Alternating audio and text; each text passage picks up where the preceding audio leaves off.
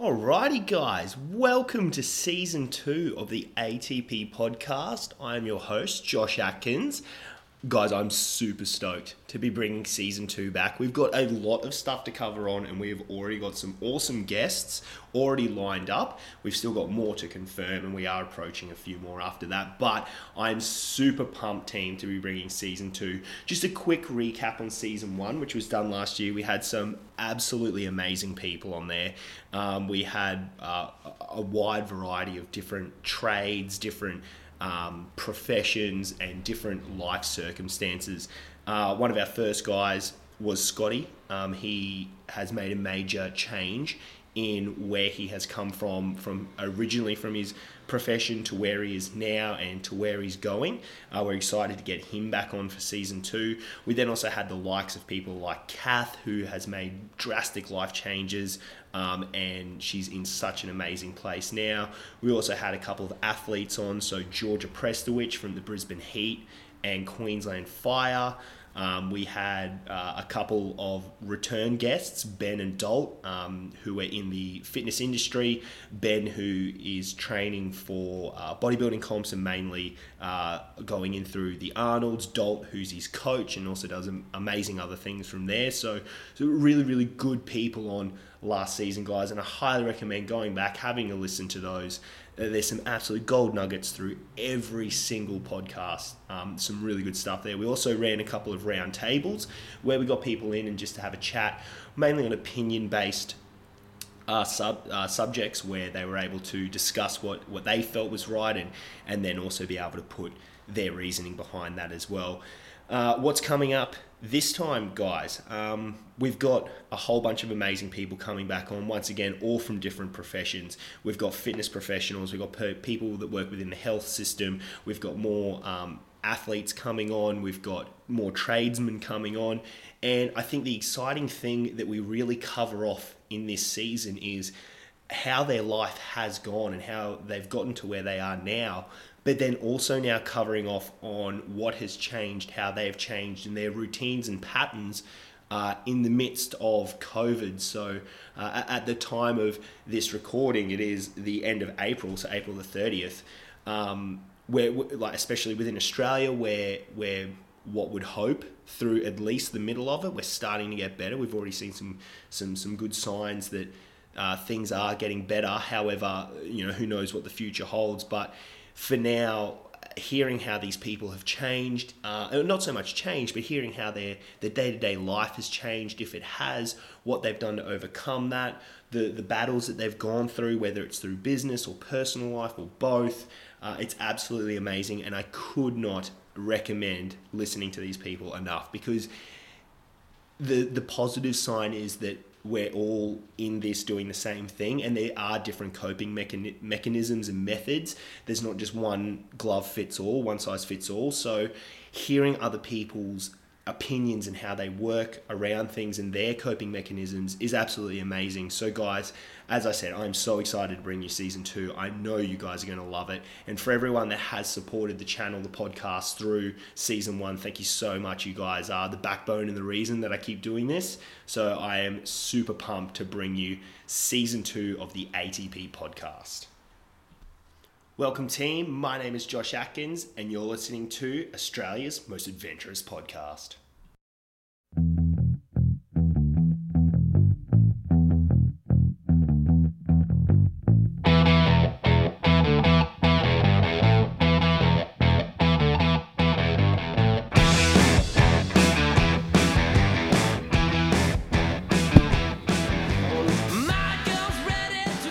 Alrighty, guys, so today we have Troy in here with us from Pain to Performance.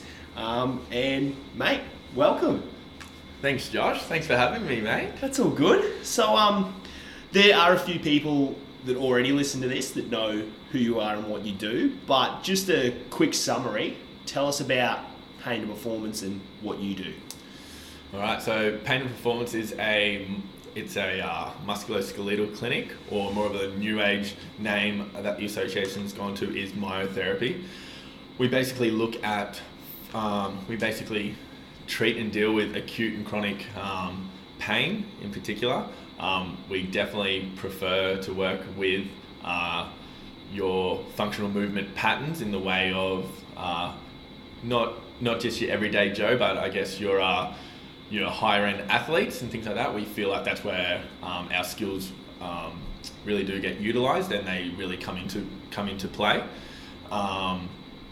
For example, like over the years, I've worked very closely with your Reds, gone into camp with your Wallabies, your Brisbane Bullets, and things like that.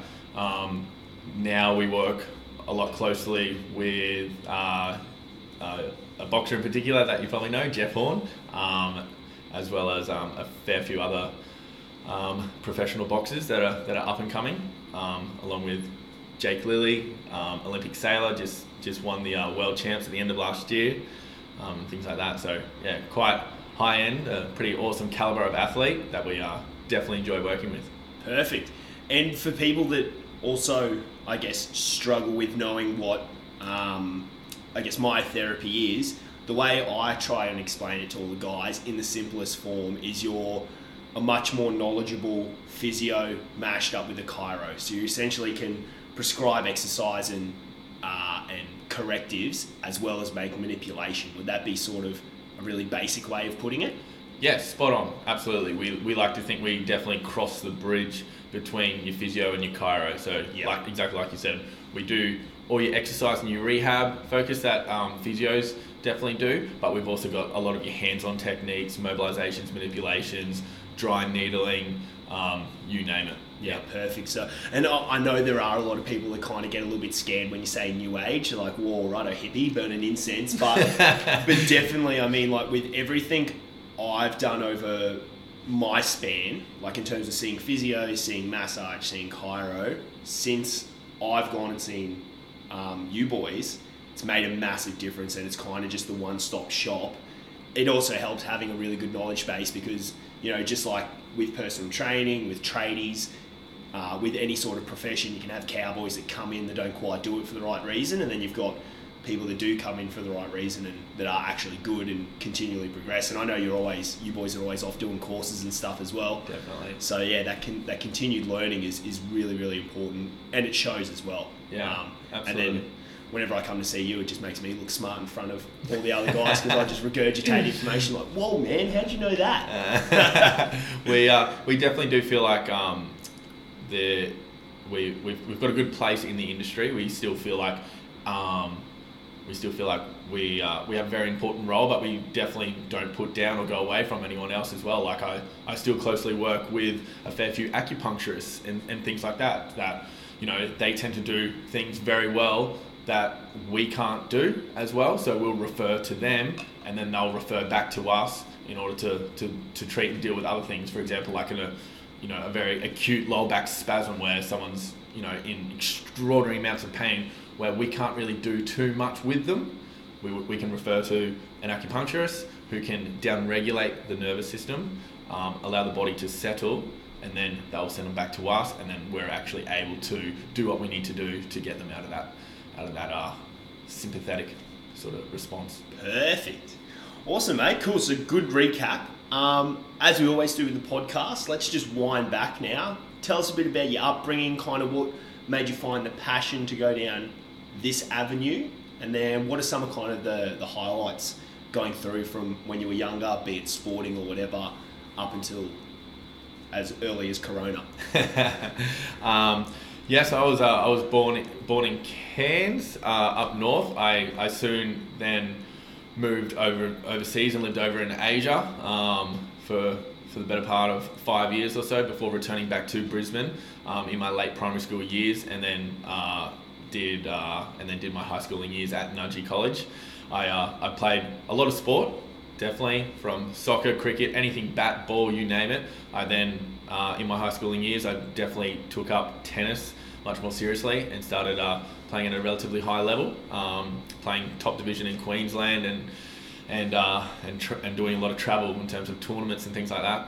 I ended up at the age of around about 15. We tend to see it now. What I know, we tend to see it a hell of a lot, where you tend to go from, you know, you're more of your casual weekend type sort of playing situations and trainings, and suddenly you start to make these, Met North or state, national levels, and you start to play a hell of a lot more for a hell of a lot longer. You start to play, start to verse people a lot older than you. So that's what happened in that process, and I ended up injuring my shoulder. I was out for 6 months with a shoulder injury, a number of ultrasounds, MRI scans, you name it. No one knew what was going on. Saw a number of physios, chiros, whole bunch of wide range of sort of people in the health industry, and no one knew. I one day, from my tennis coach actually, he referred me to see this fella who did musculoskeletal therapy, and he ended up finding it was a pinched nerve in the back of my shoulder blade.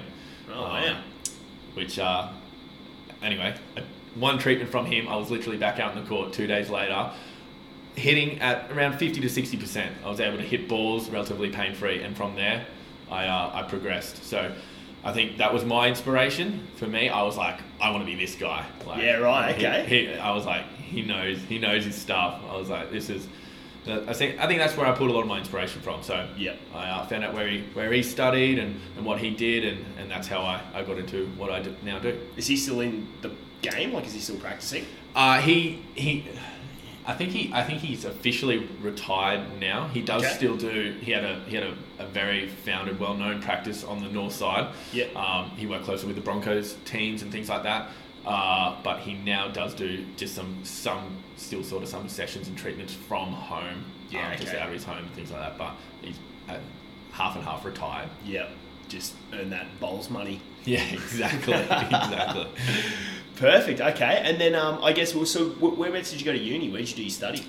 So I went to Endeavour College of Natural Health in the valley, in the Fortitude Valley there, which is the degree is a Bachelor of Health Science, and then you go on to specialise in what we call musculoskeletal conditions, which was a 4-year degree. Yeah. Okay. And what was sort of and this is a question I wondered as well recently, what was the kind of placement style? Like, did you go do placement with, if placement was required, did you go and do it with other musculoskeletal therapists, or were you going to physios, chiros, like all around? Yeah, spot on. So, absolutely, prac was a big part of it. We had to do a certain amount of a couple hundred hours or something or other that you had to do. I did my off-site prac. I was lucky enough that my mum worked in a very well-known doctor's surgery with some very good physios on the Gold Coast, which I over the Christmas break, holiday break and period and things like that, I went and did a lot of prac there, and basically you just sit in and supervise. They tell you to do little things as well. So you'll sort of treat here and there while they watch you. But otherwise, a lot of the prac that we did do was on campus. So there was a student clinic on campus where lecturers, supervisors, things like that would oversee. So we'd have normal people coming in from the public that you would treat, things like that. But it was very closely monitored by your lecturers. Yeah, okay. And I've always kind of wondered this from sort of the manipulation, like chiropractor and all of that. How do you go learning that? Do you practice on dummies? Yeah. And then what was your very first manipulation of like the neck, so C1, 2 kind of stuff up high? So you're spot on. It was an electronic dummy. Okay. And effectively, for a manipulation, there's a lockout position that you need to put the joint into, and then it normally will require more of speed than anything else, but a thrust. That's what we would call. Okay. And yes, we learnt on an electronic dummy, which by the time you get to a normal person, it's a piece of cake. Like the dummies, it was so hard. They made it so hard that if you could do it on a dummy, you come to a person and it was like nothing. What do you mean hard? Do you mean like the resistance, or like they would just are they able to control what's wrong with the dummy, so you've got to prescribe and treat? I guess just understanding. And it was just the lockout position of the dummy. So where to not go any further. Spot on. Where to go and where not to go. Yep. Absolutely. Cool. So, and then what was your very first manipulation of a person? Were you worried? Did no matter how much you've done, are you still kind of you probably ask a lot of people. Absolutely, they would. I myself, no, not at all. Okay. I literally, like I said, after you work on the dummies and things like that, you come to a person and it sort of feels like it just does it for you. Like it was that much of a difference. First manipulation was definitely through the mid back. Like we stay away and avoided the neck for a period of time until you're basically blindfolded and whatnot. But mid back, lower back is where we start. Okay. And then you even go into peripheries, so elbows and knees, ankles, wrists, elbows. And things like that. But that's where you start distally, we would say. In your peripheries, arms, legs, things like that, ankles, and then you do tend to come back towards the spine before you go anywhere near the neck. Yeah, nice. Okay, cool. I always wanted to wonder that. I always wanted to know it because I have wondered. Awesome. Now let's talk about, I guess, once you finished you were qualified, how did you go? Like, were you working sort of in other clinics? Walk us through from, I guess, between finishing up with your degree, becoming qualified, and then walk us through to about opening P2P. So finished my degree at the end of the year in December. What year? 2015. Okay. And from there, you then have to. It's a fairly big process in terms of getting your membership with your association, your insurances, your provider numbers through the various medical. Yep. So in terms of like Medibank, Bupa, all that sort of thing. Yeah. So that's an extensive process which takes a couple of months. And then I started it was around about mid-February the following year in 2016, where I got a job at Optima Sports Medicine in Kelvin Grove, which is probably one of the best clinics going around in terms of like sporting clinic. They've got everything. Like a fellow named Michael Dalglish is the head physio there, who is phenomenal, very well known, been in the industry forever. Started there, got a couple of really good mentors, Michael Dalglish being one of them, along with another fella, Emrys Goldsworthy, who was the senior lecturer of the degree at the time. And then from there, I was working at Optima Sports Medicine 3 days a week, and then I started at another clinic that just opened up at West End, which I was also working at 3 days a week. So from there, I started to build a sort of a reputation and a rapport with a lot of clients. Started to build that client base. Nice. Started to work with a lot of sporting teams. Got some good athletes under my sort of scope and whatnot. And I thought it was a pretty good time. I felt like to maybe go into business, see what business was like, and use them to help promote my brand and the business. And that's so 2 years after that, it probably felt at the time it probably felt a little bit silly, and like looking back on it now, I was young and it was probably too soon. But it was also the perfect timing as well, because I had some high caliber people that would definitely be able to help me to promote, to get the business off and running. And it did. They always say first year is the hardest year of business. It was probably our easiest. So that's awesome. It did. It boomed straight away. It came good, and being very thankful for a lot of the people that helped us along that way. Perfect. So what year did you open up P2P? Was that 17? 2017. Yep. Cool. Start, middle, end? It was halfway through the year. Okay. We initially were actually athletic and physical health, and then early 2018 in March, we rebranded. Yep. And became P2P, Pain to Performance. Nice. There we are now. Perfect. Cool story. And with all the boys, or the athletes, that you had under your belt, that you were treating, are they still coming to see you? Have some of them, I guess, if they're sporting, they may have moved interstate. But are you still seeing that kind of flow-on effect from when they initially helped start and push people into the business? Are they still providing, I guess, more business to you? Absolutely, yeah. Obviously, Jeff being a very well-known name now around after his big world title fight win over Manny Pacquiao. It's like boxing Brisbane is like, we're very well known within boxing. So any sort of up and coming junior athletes that we really do enjoy working with. Yep. Anyone like gets injured and stuff, they definitely get thrown our way. That's for sure. Just because of Jeff Horn, his help in to promote us. As well as working with us. They're also lucky enough sometimes that Jeff might be in before or after them, and then people get to see him in the waiting room. They like to get a photo and a signature. It all definitely goes a long way.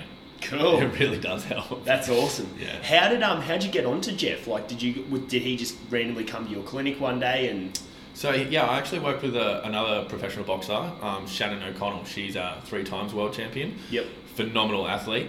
I worked with her for a period of time. She was actually ended up being on the undercard of one of Jeff Horn's fights. Oh, wow. And Jeff from there, and she used to post and promote me a fair bit on her social medias.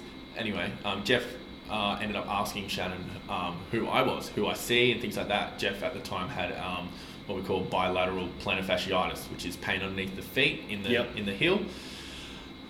He'd had it for a fair few years and seen a lot of people about it, and it was really starting to impact his training. It wasn't really going too far. So one day he ended up just randomly booking in like any other client to come and see me, and literally after the first session, we were able to get on top of it, find out what the cause was, put him into a training session and a loading thing. Came back the following week, and he had next to no pain. Wow. Yeah, basically, I suppose you call it, won him over from that. Yep. And our relationship has just grown bigger and better ever since. And it's he's very enjoyable to work with. Absolutely. Perfect. I know there's a lot of people around here, whenever I say that you've got wizard hands, they're kind of like, oh yeah, and it's like, that's just another story, because when I came in to see about my shoulder, I couldn't get on top. All the rehab, everything I did, all the knowledge I tried to gain around my shoulder, came in and saw you just snapped me back into place, and it was just fixed. I was like, what? 18 months of trying to do this myself, and it took 3 seconds. And I think we were just jawing off for the rest of the time. Yeah, we definitely, I think the degree definitely really helped us with that foundational knowledge. We tend to think we like to look at problems holistically. We like to look at the full picture in the way that someone comes with, like yourself, shoulder pain. It's probably not the problem area. It's probably to do with something else. Yeah. For example, shoulders, a lot of the time it's got to do with neck. It's got to do with thoracic. It's how the scapula sits on the rib cage and things like that. So we'll tend to look at a fair few other things before we look at the problem locally. Definitely. That's exactly what it was. Top rib, put that back in place, something that you'd never be able to do yourself. Yeah. So, yeah, it's just like crack, boom. See you later, mate. It was amazing. That's awesome. So, now let's go. We've got the video filming, so everyone's going to be able to see, and also be able to see your photo, but you're a big guy. Let's go back, because I've also seen photos of when you weren't this big. Let's run through your type of training, what you like to do. So fill us in on that. Yeah, I was always a tennis player, cardio, would run hundreds of kilometers forever and ever. Very cardio fit, cardiovascular was great. I was a skinny, scrawny little kid, absolutely playing tennis. Following that, I decided that I wanted to put on a fair bit of size. I wanted to put on a bit more muscle. I wanted to be a little bit more durable. I just wanted to be stronger, basically. I just wanted to put on some mass. Didn't want to be a scrawny kid anymore. I was like, all right, time to grow up. I'm still in that phase, that growing phase. So I went away from the cardio training a fair bit, because I did find as soon as I did something like that, my body would go catabolic pretty quickly. It would just eat away at muscle. So I went towards very much a strength training sort of regime. I got in the gym. I started lifting weights. And I did everything. Like I like to say pretty well in terms of progressive overload. I've never really been injured. Right? I started, say for example, bench. I started literally that first day I was in the gym, I was pushing 15 kilos. I was like dumbbells, and I was like, these are heavy. And I'm now like, then they're like bottom of the rack type thing. I'm now doing the 50s, and I'm like warming up rotator cuffs with the 15s. Yeah. It's pretty cool to see that progression. But yeah, very much done. Basically gone from like, I would say every 2 to 3 months I would change my program in terms of strength work, whether I'm doing, your compound lifts, 5 sets of 5 sort of thing, staying in that 6 to 8 reps range, going into more of a volume, and then going away from that and then going into more volume where I'm hitting 12 to 15 reps type thing. I'm more now really enjoying, I would still like to lift heavy. So I'm really enjoying lifting heavy, but then following that, I will tend to go drop the weight, whether it's half or what, and I will get that burn in at the end, sort of thing. Really enjoying the accessory work sides of things, because obviously volume goes a long way to hypertrophy as well. But yeah. And were you doing those programs yourself? Did you get assistance for anyone? How'd you go? Yeah, I spoke to knowing a fair few people in the industry. I definitely spoke to a fair few exercise physios that specialise in strength and conditioning, working with the Reds and the Wallabies and things like that, working with those sorts of coaches, having a lot of sort of feedback and knowledge about their programming and what they do. I started just to grab bits and pieces and sort of put it together to sort of build my own sort of program. Definitely worked with a couple of PTs in and around. I definitely like to see what their side of it is, how they do things. You listen to everyone, right? But you only pick the pieces that you feel might be suited for yourself. Definitely. And yeah, that's sort of how it all sort of started and came about. Okay, cool. I'm going to segue. Going back to the business, when you said you started quite early and you felt that it may have been a bit too soon, run me through how you've been able to go managing the business and making sure everything's going. And you've obviously got Johnny, who's your business partner. Spot on. How'd you go? What were some of the big hurdles and stuff that you may have not understood about business, or did you have a pretty good grasp of running a business beforehand? Well, I through my uni years, I did work at Officeworks. I started as a casual there and worked my way up into a manager's role. Ended up store managing one of the stores, and that did teach me a lot about the business sides of things. So that definitely helped. But obviously, this being medical and health and stuff, it was a whole new ball game. I was just lucky enough to have a really, really good mentor to help us. Johnny also has a studied business at uni as well, so he also had a pretty good idea of a background about a few different things. Okay. So it did all come together pretty well.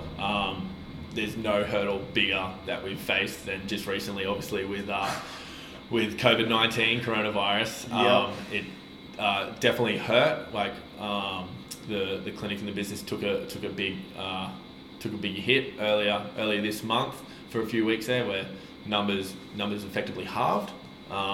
Cancellations were through the roof, which was very rare, and it was very unusual for us. But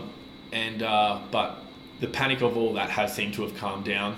They obviously took all the private health and everything away from us as well, so then people were having to fork out of pocket a lot more than they would have needed to normally. So that definitely hurt as well, but that's all back up and running now. The panic seemed to have died down, and it's where we would say like business is starting to get back to where it was. Yeah, nice. I definitely think we're in a lot better position in Queensland as well than some of our southern states, so that's good. But yeah, so around with COVID and stuff, I guess it's almost still a bit of a blur, and probably not a lot of people have had time to kind of reflect. But I guess around just thinking back to kind of early March, so January, February would have been running really good. I know you guys were super busy coming back from your break, and especially when bloody you and Shauna won a trip to Hawaii.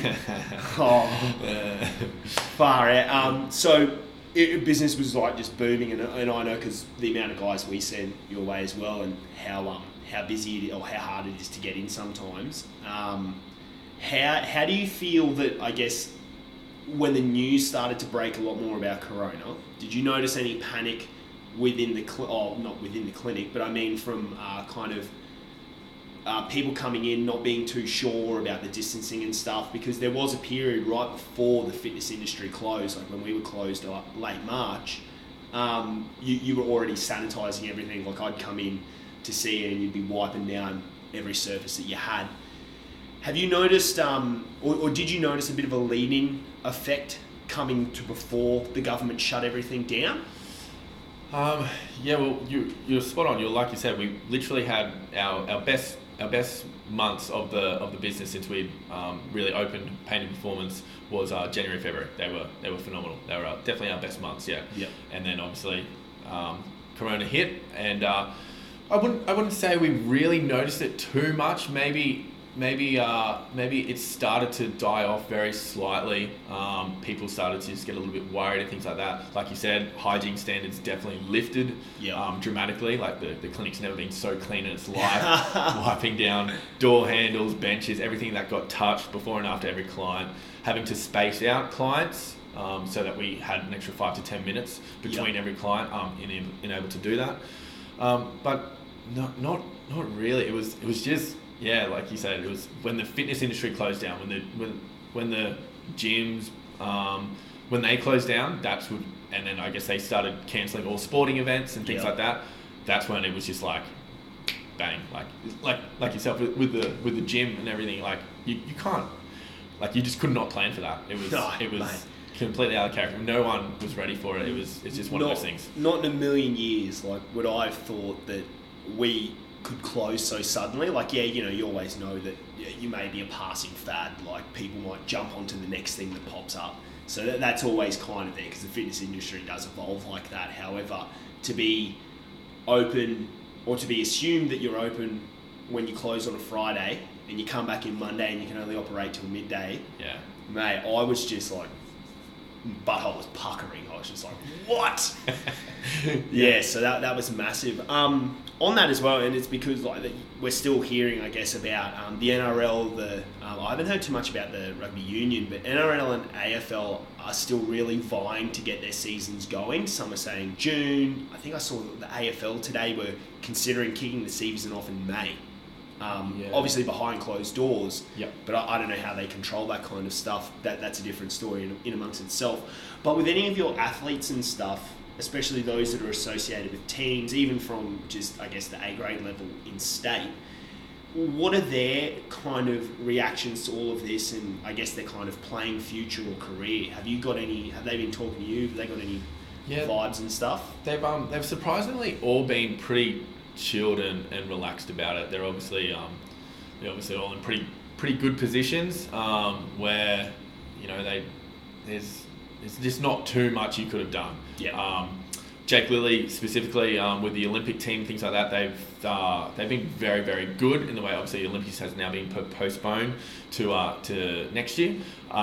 They've been very good in terms of they would just purchase a lot of the equipment that he would need, and he now has a very good setup at his house and things like that. Jeff, very much the same sort of thing, although we're doing Zoom, sort of like tap into his training sessions online and watch him shadow box or train or whatever it might be and things like that. Oh, okay. Wow. Yeah. Realistically, they've all been very, very chilled, very relaxed. There's obviously not a whole lot you can do. They've all very much gone into maintenance programs now, obviously to not knowing how long this is going to last and go on for. You don't want to be keeping them at that very high intensity, whereas when they do know and they start to ramp things up, they'll burn out. So they've gone into a bit of a maintenance phase, sort of a taper in a way, and that will build back up very quickly once we know. With some of your athletes as well, have any of them kind of taken this opportunity where their season may be either postponed or just, like you said, with the Olympics, postponed until next year, so nothing will be happening for the rest of the year? Have you seen any athletes that maybe, say, not quite able to operate at 100%, they might have only been running at 80% maximum capacity due to niggles and stuff? Have you seen any of them kind of now take this opportunity to really focus on rehabbing and get themselves up to scratch and maybe even possibly come into a later season or next year at a better place than what they were, say pre-March? Absolutely. Yeah, absolutely. Big time. We've definitely been with a couple of them. They've been working through some injuries, and in a way, it was kind of a blessing in disguise. We would say, because it has given us a bit more time to really rehab it correctly, not take any shortcuts. And you're right, they will come out a lot better and stronger for it. Perfect. At the end, but yeah, that's awesome. And I want to get back onto, so with Corona and the business as well, was there anything other than having to kind of do the work around for private health? And for those that don't know, it was just, was this from Queensland government that they said there was no operation? Correct. Through private health. So it was there was 2 or 3 states in Australia that were under that. I believe it was Queensland, Tasmania, and it might have been Southern Australia. Right. That could be wrong, but I think it was like there was 3 states. Yeah. Cool. Something like that. With that, other than having to have that workaround, which I mean that really kind of fell back on the customer as opposed to you guys, but has there been anything that you've changed or any sort of silver lining to any of this? Like, so the way that maybe you're able to protect the business, say if something were to happen like this again, or has there been any way that you guys have had to kind of turn around and go down a different avenue in order to stay viable? Not that we've really done thus far. Yep. There's probably different things that we will look at now in the near future, because obviously the Queensland government, or the government in general, were very helpful in terms of a lot of the grants that they were giving out that we were not able to get, and things like that. But so there's probably a good lesson there as well, about business sides of things that we didn't quite know, that we'll probably look at now and change a few things, so that if something, God forbid, this doesn't, but if something like this was to ever happen again, we would be prepared. Yeah, okay. I guess, and kind of a question, this might just be more of your thought, as opposed to something that's been set down into stone, but if there were, say, to be something like as extreme as Europe, where we were to go into lockdown and it wasn't as relaxed as it is here in terms of you can still go outside to exercise and stuff, have you or Johnny, have you guys spoken yet, or do you feel there may be a route that you guys could take where the business could stay viable if there were no face-to-face, I guess, kind of interaction, because you are very much hands-on in that regard, other than, I guess, giving kind of rehab type stuff and everything there. Have you put any thought into that kind of aspect? We if this was to carry on, and we were to permanently got shut down and it was going to be for a period of time, so to speak, we would have definitely looked at doing Zoom sessions and things like that, in terms of corrective exercise obviously being highly effective, and probably where our industry is starting to go. It can be very good. So the educational sides of things, corrective exercise, showing that on Zoom sessions and things like that, would have been something that we would have had to have done, if that was the case. But again, it would have been tough. At the same time, clientele definitely like that face-to-face, that hands-on sort of thing. So it would have been tough. But we would have had to have adapted, just like a lot of other people would have had to have done. They have. It would have been something we would have had to have done and looked at to keep P2P alive. Yeah. Awesome.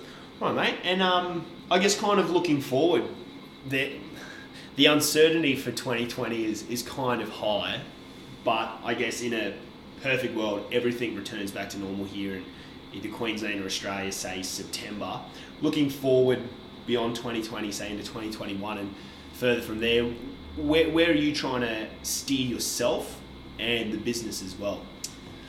I myself want to continue to put on a bit more size. Is that even possible? I definitely like to continue to train. I'm really looking forward to gyms opening back up and getting back in there. I'm definitely looking forward to that. I'm lucky enough to have yourself, where we can pump out some good sessions here and there. But yeah, for the business moving forward, we're looking forward to obviously everything opening back up, athletes getting back out there, some really good events coming up. Obviously, the Olympics, we were really looking forward to that, seeing our athletes in action. Yep.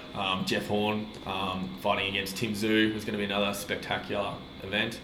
So definitely just looking forward to those things, getting back into it. But yeah, in terms of pain and performance, just looking to continually grow the brand, continue to network and do what we've done with someone like yourself, work closely with them, and continue to educate and just give people as much as we can to keep their bodies from breaking down, keep them functioning, not necessarily at your Jeff Horn levels, but your weekend warriors and just doing what they love. We hate people like they enjoy getting out on the court, shooting some hoops, doing whatever it might be, and it's a simple little Achilles issue that stops them from doing that. So that's us for the next little bit. Nice. Okay. And with the with Pain and Performance and the clinic that you operate out of, it is on the smaller end, and you've got 3 rooms in there. They're all filled now with yourself, Johnny, and Amy.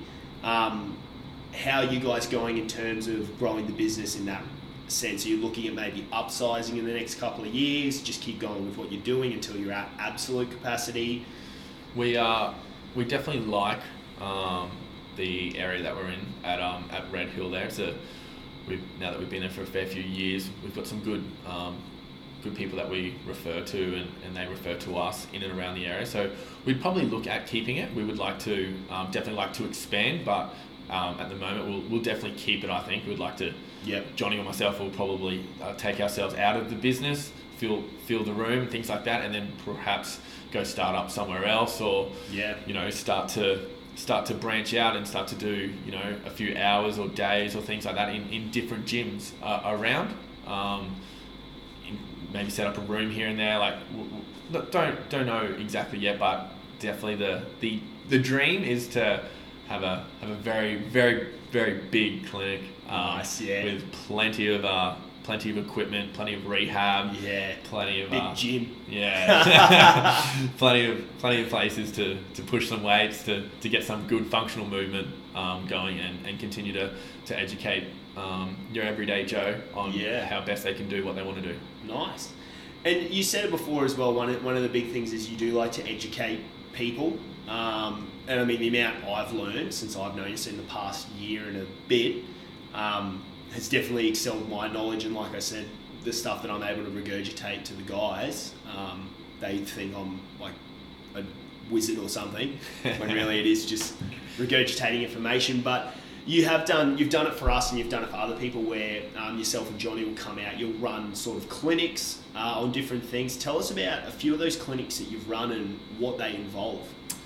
Yeah, so we do what we call mobility stability workshops. So it's effectively where we come out and we'll tend to pick an area or a region that we really that we feel like the crowd's going to benefit from, right? Whether it's people like doing overhead press, it's their overhead mobility that's restricting them from doing something. We'll come out, we'll educate people and give them the tools that they need in order to address that. So we have very specific testing things like, can you do this? No? Then you need to go and do this, and this, like go release off certain structures, do these corrective exercises, mobility, and then see if they can get there. Once they are there, then we want to go into the stability side of it. So we then need to stabilize that joint, or we need to stabilize that region through range effectively, and that's where one of your favorites for your shoulders, the old bottoms up kettlebell, by far one of the best shoulder stability exercises that we have and that we know of. And so those sort of workshops we've started to get around to a few of the gyms now, and it's very enjoyable. Definitely something we love to do. Yeah, awesome. And do you see when you guys go and do that? I know that the whole intention is not to gain more business, although that is always there. Like, you want to showcase your knowledge. Then if there's stuff that can't be treated then and there, get guys into the clinic. How have you found that in terms of being able to drum up more business? Because before you answer, from our end, whenever we have got you guys in, either just to do a workout on one of the Saturdays with the crew, or when you do run one of these workshops, just having your faces around here, people can immediately, identify in their mind's eye when we say go see Troy and Johnny. It's like, oh, yep, already know Troy and Johnny, but where are they? Because I've seen a lot more uptake with you boys in terms of referring, especially with members. When I refer them on, if they've met you guys or seen you around the club, I would go as high as to say 80% more likely to come and see you, as opposed to someone that can't put a name to the face. Yeah. Really? So have you seen some benefits for the business from doing that around other places as well? Yeah, absolutely, definitely, big time. I know Johnny did very well there, where he was coming and you're putting him through his straps, and there for a fair bit last year. He was always coming in huffing and puffing, going, you just walked in, he's like, oh, Josh killed me this morning. I don't think I've seen a guy spew more in my life and not be hungover. Like his transformation was phenomenal when he was working with you as well. So definitely, I know Johnny, when he was coming in here a fair bit there and doing a lot of training, I would definitely agree. Like you say, putting a face to the name and things like that definitely helped him drum up more business as well, and same with myself when I've come in and done the sessions. Yeah, people just see your arms and go, I want big cannons like that, those big boulder shoulders. Where do I go see him? Just over at Red Hill, guys. Yeah, exactly. So no, it has been great, and it's been definitely been very enjoyable since I've started working with yourself and Fitstop. Perfect. Yeah, love that. Awesome, mate. So in terms of what we do when we wrap up, I always ask a few questions, so the same few questions. So have there been any books or podcasts that you've listened to recently or really enjoyed that you'd like to recommend? A couple of my favourite people would be Lane Norton. He's in terms of the nutritional world, I suppose you would say he's got to be the best in the business. Yeah. And then there's a few other in terms of like physical therapists, in terms of rehab and things that we definitely enjoy watching. We learn a lot from as well. People like Gray Cook. He's the god of functional movement. Yep. Dr. John Roosen. He was one of the fellas that I just did a course with in Sydney. Oh, yep. That I just did. Yeah. Yeah. Who else? And there's another one actually. Can't even pronounce his name. He's American. Clint Liaison or Clint, something like.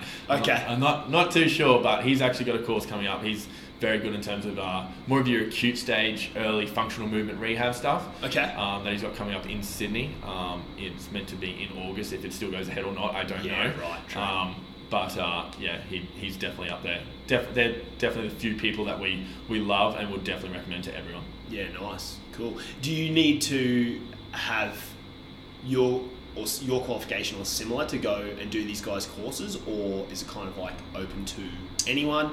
No, you're not necessarily. Yep. You're definitely able to go to them. Some of the courses, they do require your prerequisites need to be a certain level of qualification. Yep. But generally talking, I would say just about nearly all of them, bar maybe one or two that I have done, have like PTs and any people in the fitness and health industry would be able to go to them. Sometimes it just might be a little bit over the head initially, but like you get a lot out of it. They're awesome. They're very good. Nice. This is going to be a two-part question. Run us through your morning routine pre-COVID, and then what you do now, and if anything's changed. Pre-COVID was a 6 a.m. wake up. Yep. Shower, get ready for work. Cook myself some scrambled eggs. How many eggs? 40? A whole dozen?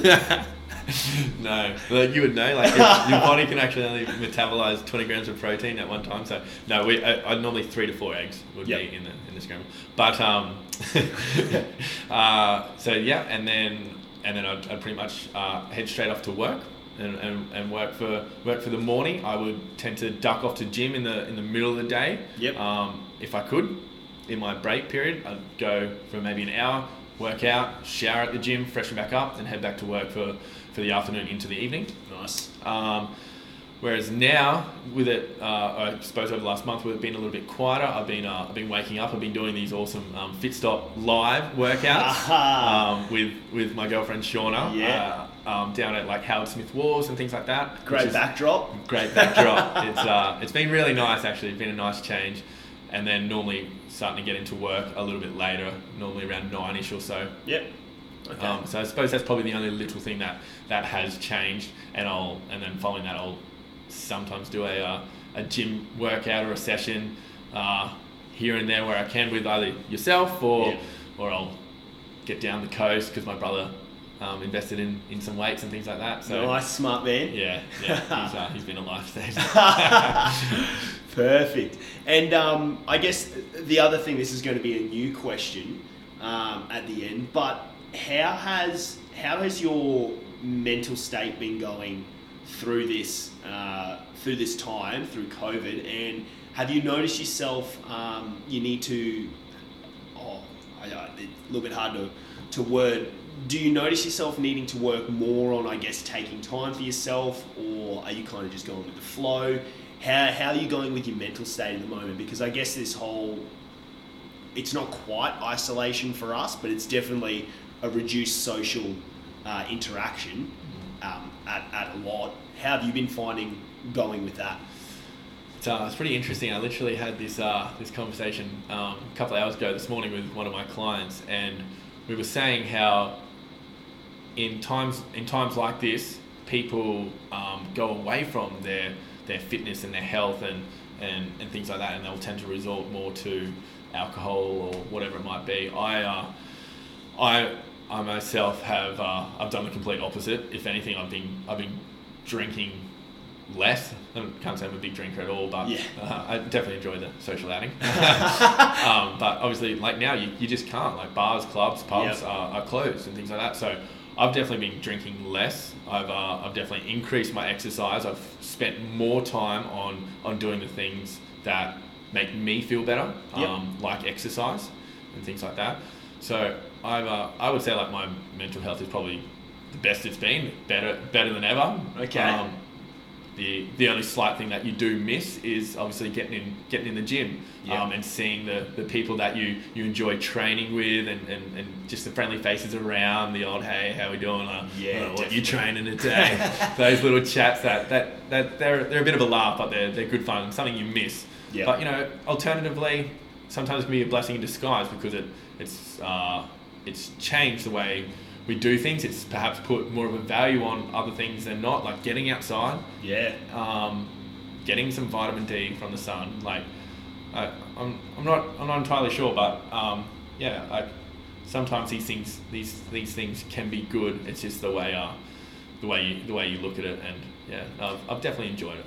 It would be interesting to see how it all goes back, how we continue on after this. Definitely, because I was telling you, does that whole personal bubble thing start to become a thing? The handshake, the hug and a kiss, like we were chatting about the other day. Whether it does go back to that or not, are people more aware of their personal bubble? They don't want to do that. It is interesting to see. I'm excited to see where it goes. Yeah, very, very, very interesting. All right, mate.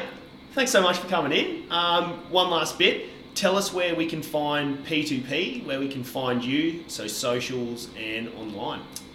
So our Instagram page is pain.2.performance. If you just type in pain2performance, it's the number 2. It should come straight up.